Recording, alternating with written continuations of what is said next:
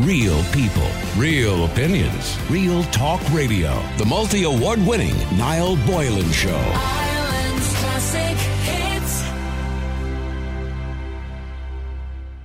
I did put up a tweet there during the week that got a huge reaction, and this is in relation to, I decided to watch, actually on Ashlyn's recommendation, the Jimmy Savile, the British Horror Story, which is on Netflix currently at the moment.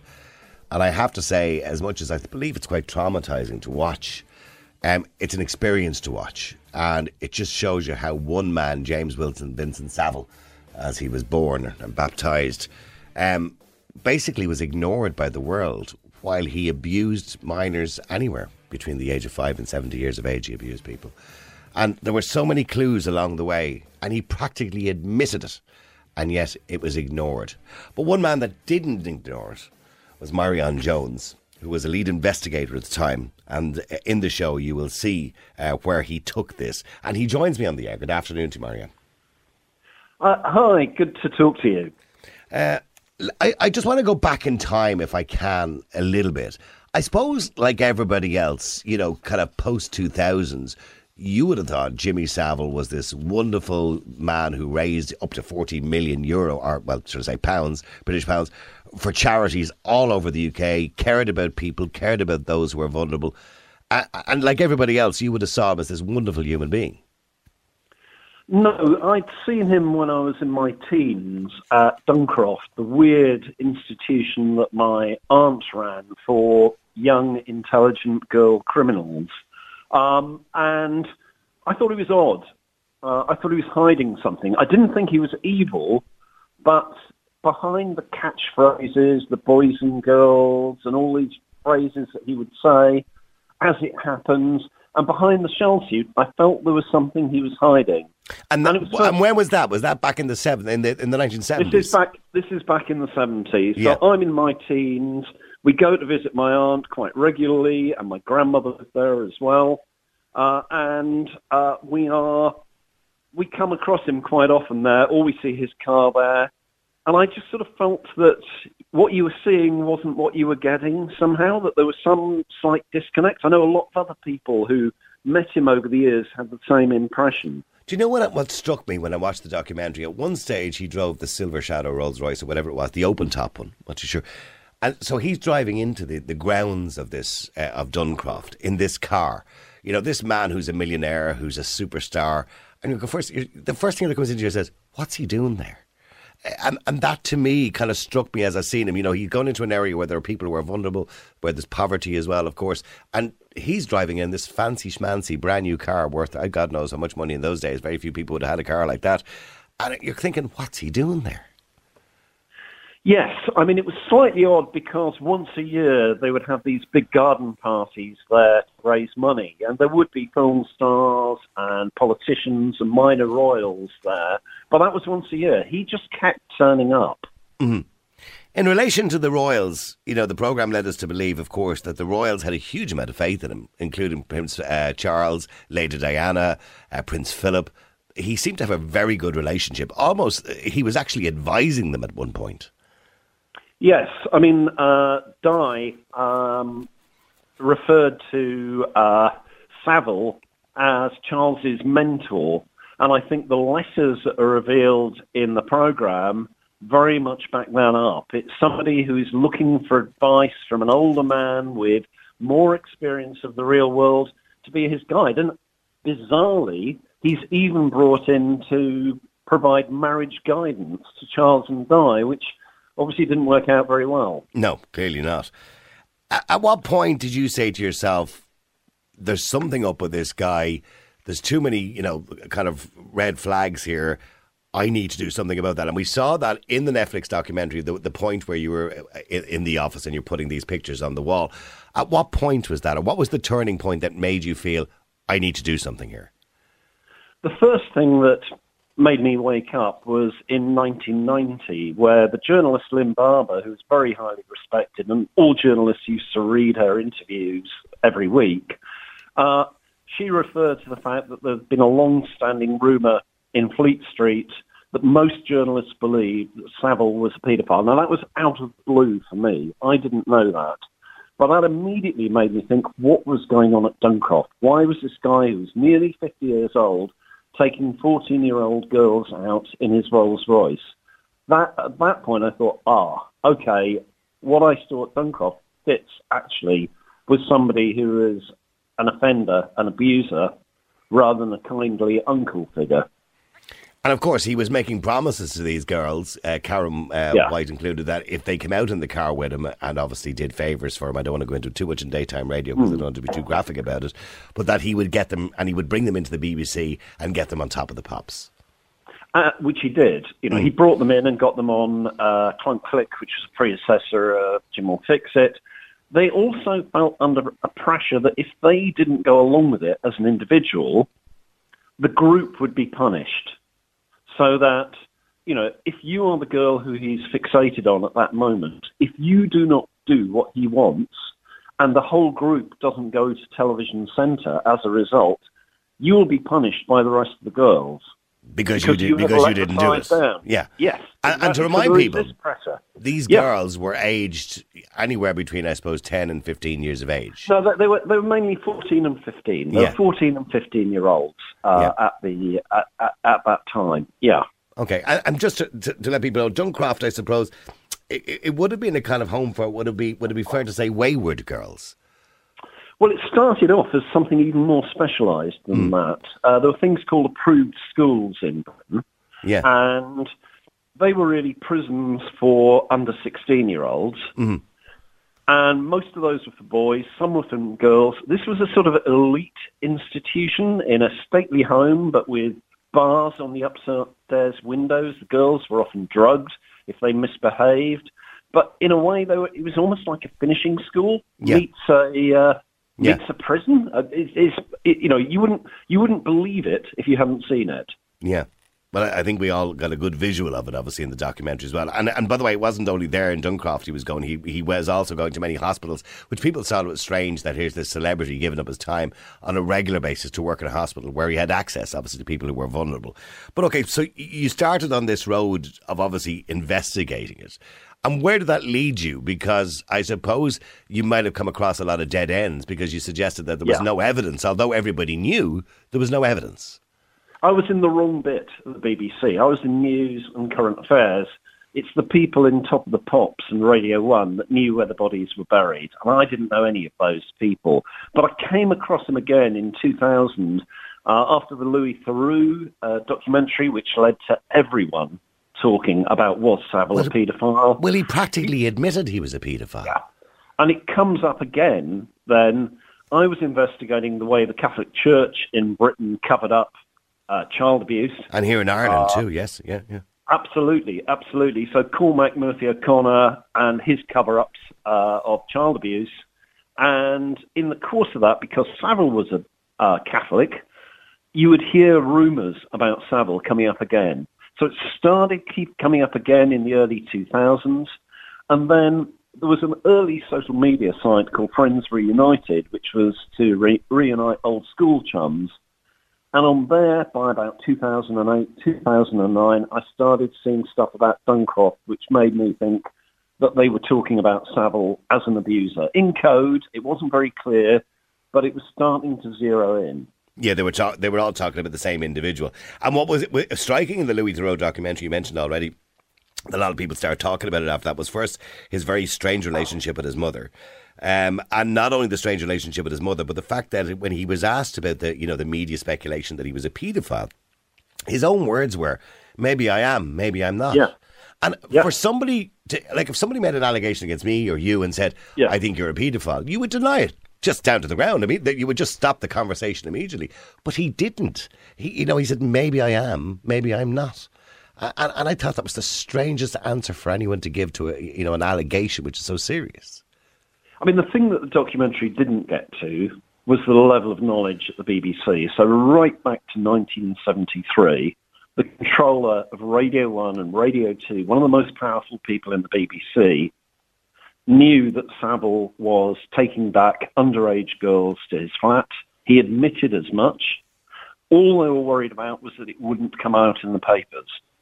And that goes right the way back to 1973. And then again you see when Savile is dying in 2010-11, there's knowledge at very high levels of the BBC. They decide not to make an obituary of him at first because of the dark side, as it's referred to, of Jimmy Savile. They say it's impossible to make an honest film about Jimmy Savile so soon after he dies. It'll have to be later on that we can tell the whole truth. So there is knowledge there throughout at senior levels in the BBC, and that is really, truly shocking. And not only that, Savile, before he died for the last kind of 10 years of his life, seemed to want to make friends with senior police officers who he was basically hanging out with. So he had a lot of friends in high places. And there were accusations made against him. They went to the CPC, of course, and those accusations any of those charges were dropped because they said there was no evidence. It seemed quite bizarre that every door seemed to constantly keep getting shut all the time. And you're right, to suggest that people who worked with him didn't know there was something creepy about it or going on would be bizarre. Yeah, and as you say, he built this protective network. Senior police officers, Prince Charles, Margaret Thatcher, the Prime Minister. If you're a junior police officer and you've got some 14-year-old girls coming to you and saying they've been attacked, are you really going to take on somebody who has so much power and so much influence, literally the highest people in the land? And it wasn't just him, and we will talk about that in a second, but obviously when the scandal broke in relation to him after he died, many other names were brought into it as well, of other individuals. And of course, as we all know, then there was a lot of court cases after that with other people going to jail. But it did show you at that time, from the 1970s, certainly when television became more popular, right up to, I suppose, the mid-2000s, that people had too much power, too much celebrity status, and abused that celebrity status. Yes, and he, of course, not only did he build this protective network, he deliberately targeted institutions. And that's for most paedophiles. They might operate in a school or something, but he went out and looked for institutions full of vulnerable people whose word would not be believed. Hospital patients, care homes, all these sorts of things. And it became apparent to us, before the story was stopped by the BBC, that there were probably every institution he'd been in, he was probably abusing. We thought there might be 100 victims. That turned out to be a huge underestimate. Okay, so in 2011, I suppose, when the whole story broke, of course, you had been working along the Newsnight editor, Peter Rippon, at the time, and they were bringing out this obituary, I suppose. The BBC were bringing out this obituary, so they didn't want this scandal coming out immediately. But they knew at that time, but yet you were told to kind of drop it at that stage. We were. The same day that the BBC published its Christmas schedules, which were wall-to-wall Jimmy Savile tributes, Jim'll Fix It specials, obituary programmes. The whole Christmas was going to be a Jimmy Savile Christmas. On that same day, our investigation was stopped. It was supposed to go out on December the 7th. Obviously, if our investigation had gone out, they would have had to stop all the tributes. And they took a decision they described it as re-nosing the investigation. And what they said was, it wasn't a story that Savile was a paedophile. It wasn't a story that Savile was a paedophile at the BBC. It would only be a story if there'd been a technical failing by the Crown Prosecution Service. So when you got that email from Peter Rippon basically telling you not to be working on other elements of the investigation because it's not strong enough without confirmation, so these lovely programmes went out all about how wonderful Jimmy Savile was, and in the meantime, on December the 5th, the Surrey police were actually investigating historic allegations against him. Yes, I mean, myself and Liz McKean and Anna Livingston, we were the team who were working on this. We fought for weeks to try and get this turned around. We just could not believe that the BBC was not going to run our investigation and instead was going to glorify this paedophile. Mm-hmm. Sorry, I missed that bit. Sorry. And in relation to the CPS, of course, they informed you as well that it decided they weren't going to prosecute Savile because they didn't have the evidence at the time. And that for you then, at that point, that you'd done so much work in this and you knew at that stage what he was, that must have been so frustrating. Well, I mean, I never believed in the BBC saying they were re-nosing the investigation. It was obvious that the story was that Savile was a paedophile, and it was obvious that the BBC were determined not to run that because it would be very damaging to the BBC. So it was an excuse to say, it depends on the CPS and so on. This was all an excuse. That wasn't what it was really about. And it was either way. Look, not you personally, but of course Newsnight ended up with egg in their face because the Sunday Mirror then reported that the investigation was axed. And obviously then it would have clashed with the Jim Will Fix It tribute show as well. So at that point, then you decided, we can't let this sit. So you kind of basically just gave the story away. Yes, gave it to ITV. In fact, Mark Williams-Thomas was working with us as a sort of advisor on this story. He wanted to run the story elsewhere, and I was very happy for him to do that. I handed over everything to him. You didn't want, in other words, it wasn't that you were doing it for the glory. You just wanted this man exposed, and that was the end of it. The story had to come out. Yes, the story had to be out there. I mean, I was appalled. I didn't watch the tributes over Christmas, but I could just imagine what the women who'd spoken to us, what they would make of the BBC doing that.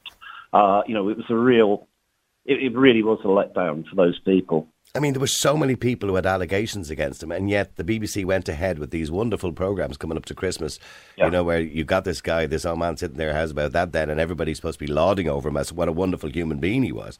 And at that point then, I suppose, once the ITV documentary went out and the evidence of Karen White and many others who were in that documentary, who were mentioned in that documentary, I suppose then obviously all the allegations started coming in because people had corroborating stories, and other people who would have been in Duncroft or in the hospitals, or the people you had access to at the time, all started coming forward. And it was just astonishing, the numbers involved. Well, I mean, the official list is something like 450, but that's just the people who came forward. You've got to realise a lot of people would have died in the meantime. There are other people who came to people like me saying, I don't want this to go in the official list, but I need to tell you what happened to me. And most people do not report, abuse and so on. I think, we can talk about thousands, 1,000, 2,000 people who he probably abused over the course of decades.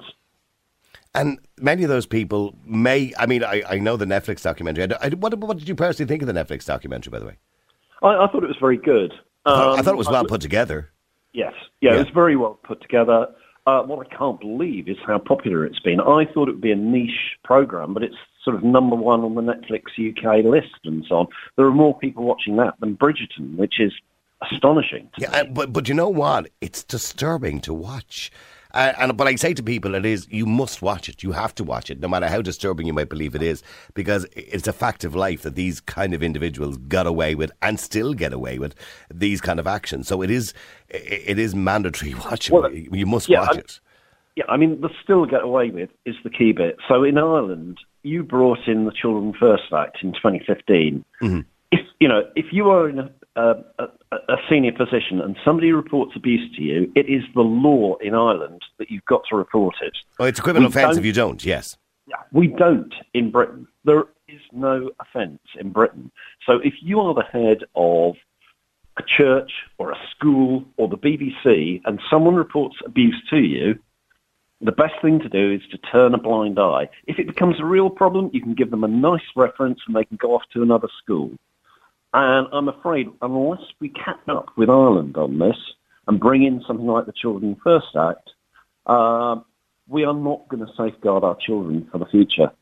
That was another thing that was surprising in the documentary, that I saw that they only had set up that unit, which basically investigated paedophilia, in 1995. So in other words, it kind of suggested we didn't care about the well-being of children in the UK, and probably here in Ireland too, probably till much later, to be honest with you, until 1995. Yeah, I mean, certainly Ireland has had its share of abuse scandals as well, as has Britain. But at least you've tried to do something about it now. I mean, that act came into full power in, I think, 2017. We've got nothing here to protect children from... So there's nothing stopping another Jimmy Savile appearing somewhere? No, there's nothing stopping an institutional abuser. That, if you are the head of a school, you should go to prison if you conceal abuse. But that's not going to happen in Britain. And has there been suggestions, or has anybody been pushing for that legislation? Well, yes. I mean, I pushed for it very hard after Savile, and it looked like we might make progress, but it all sort of disappeared again. It disappeared nowhere. And while, other countries have got on with this, including Ireland, we are way behind in the UK. Well, maybe this programme, the Netflix programme, is going to start the conversation again. I think it has started the conversation again, and maybe that's the right time probably to get involved in that. Yeah, well, I hope so. I definitely hope so. It would be some good that could come out of all of this. I mean, in relation to the documentary as well, you also mentioned in your own Twitter account as well that many people have now come forward because of the documentary and the exposure the documentary has given Jimmy Savile. Yeah, it happens every time. I now know about another children's home in Staines, about a mile from Duncroft. I know about more kids who are abused at Broadmoor who hadn't come forward before. And these are people who are not in the system. They're not in the 400 odd names that are in the system. People see something and they say, look, I just want to tell you this. I don't want anything done about it. They're not trying to claim money or anything like that. They just want to tell somebody what happened. And in relation to the money, I mean, I know a lot of people were paid compensation, and I'm not suggesting for a minute people did it for the money, but what I'm saying is Savile's estate left a fair bit of money. I'm assuming that was the money that would have been used to compensate many of his victims. Yes, it was, and it's not huge numbers who claimed compensation. It's relatively small numbers that actually came forward and asked for compensation. The vast bulk of the 400 never got anything. And certainly the 1,000 or 2,000 that I suspect is the true number, they're not. They didn't come forward for the money. They got nothing out of this. Do you believe there should have been a posthumous trial? It's very difficult to do that. I know it's very rare, by the way. But in such a case with such a prolific paedophile with so many victims. And the world's attention on it, certainly. And by the way, of course, that was the start of many different cases in the UK that we saw over the following 4 or 5 years of other individuals who worked on television. I think it's more important that those people like Rolf Harris were prosecuted for their offending. I think that was more important than trying to create a trial of somebody who was dead. It was vital that the truth got out and that people knew what happened. But I don't think there was any point going through some sort of trial procedure. Mm. In relation to Jimmy Savile's family, and I know he does have family, it must have been quite difficult for them to see what their own brother had become and what he was. I mean, I don't know if they've ever been interviewed or ever spoke out about it. Have you ever spoken to them? Yeah, no, there was a nephew and various people, and their initial reaction was denial, but then it moved to acceptance, and then quite often, saying that they believed to some extent they had been victims of him as well. So it was a gradual process. I mean, there are still people out there who think Savile is innocent. Every time anything like this happens, they get in touch and they say all these people have made up all these claims. Savile has been unfairly attacked. I suppose they were just fans of his who just cannot accept. When you watch the archive footage of him, you couldn't believe that for a minute. And the things he says, and the very inappropriate way. I mean, that scene, by the way, when Gary Glitter is sitting on the sofa beside him, two of the most prolific paedophiles sitting together, live on television, talking about which girl they were going to have, and looking at these girls, they were all under the age of 18, which girl they were going to have after the show. Yeah, I mean, that was a key moment for us when we found that footage. I mean, that was a really important moment because, these girls were saying they had gone to the BBC, that they'd been there with Glitter and with Savile. Finding that footage was a key moment. You knew that they were telling the truth because there they were, and you could recognise girls because we had photographs of them at that time, at that age, at Duncroft, and we could see it was the same girls. Mm-hmm. Karen White, of course, was one of those girls who was on Clunklick at the time. I think that was Clunklick, that particular programme, wasn't it? It was. I'd never heard of it. I didn't remember it at all, but it was a sort of predecessor of Jim. I do vaguely remember it. Yeah, I do vaguely remember it. It was an awful show. But in saying that, it's been wonderful talking to you. But has this consumed your life, by the way? No, not at all. I mean, I'm the editor at the Bureau of Investigative Journalism. We do really important work here with major broadcasters and with major outlets, real public interest journalism, and that's my priority, working at the Bureau. I'm a journalist first and foremost. I'm not an obsessive. Yeah, okay, because I know when these kind of things happen, sometimes, even from my point of view, even on radio, sometimes you get very interested in a story, you take a personal interest and you're almost determined to make it happen. Sometimes they can consume you, you know what I mean? Yeah, I mean, it was vital for me to get that story out there. And yeah, I do get obsessed with stories and trying to get them out there. But that's different from letting something take over your life. Yeah. I'm a classic investigative journalist. Well, look, I think the people of Britain, and certainly maybe of the world even, because of course, the Jimmy Savile story is a worldwide story, and what it did, it kind of led to the investigation of many other people as well, because it opened their eyes to what these people can be. And I think they have you to thank, to be honest with you, because I think you're one of the first people who were brave enough to actually get out there and push this story forward. So I think they have you to thank for it. So I appreciate it, and I think on behalf of everybody, we appreciate what you did. Well, that's very kind of you. I mean, I just hope that Britain follows Ireland and brings in proper legislation to protect children. Well, listen, it's been lovely talking to you. Meirion Jones, thank you very much indeed, and I appreciate you coming on the air today to talk to us. Only for those of you who haven't seen the programme, by the way, it's on Netflix. It's a wonderful programme, and I say that behind the fact that I also say it's disturbing to watch. This man who the world thought was the most unbelievable, wonderful person, because he raised so much money for charity. Every time you'd see him on television, he was doing another marathon or another jog or another fundraising event. He was friends of the royals. He was friends of all the celebrities. He could do no wrong. He was on top of the pops every Thursday night. How's about that then? Now then. Everybody knew his catchphrases. He was always known, the long blonde hair, the cigar and the gold jewellery hanging off him. And we thought he was giving all his money away to these vulnerable people. But the reason he was doing it was so he could be close to vulnerable people. Now we all know exactly why he was doing it. Because he wanted to be close to vulnerable people. People he could take advantage of, particularly young girls. 14 and 15-year-old girls who he took off in his car, performed sexual acts with them, all for a promise of getting them on the television. And that's exactly what he did. For anybody who denies that Jimmy Savile was nothing more or nothing less than a paedophile, there's something wrong with you, because if you watch that documentary, you would clearly see in his own words what he did. He had practically for years admitted it.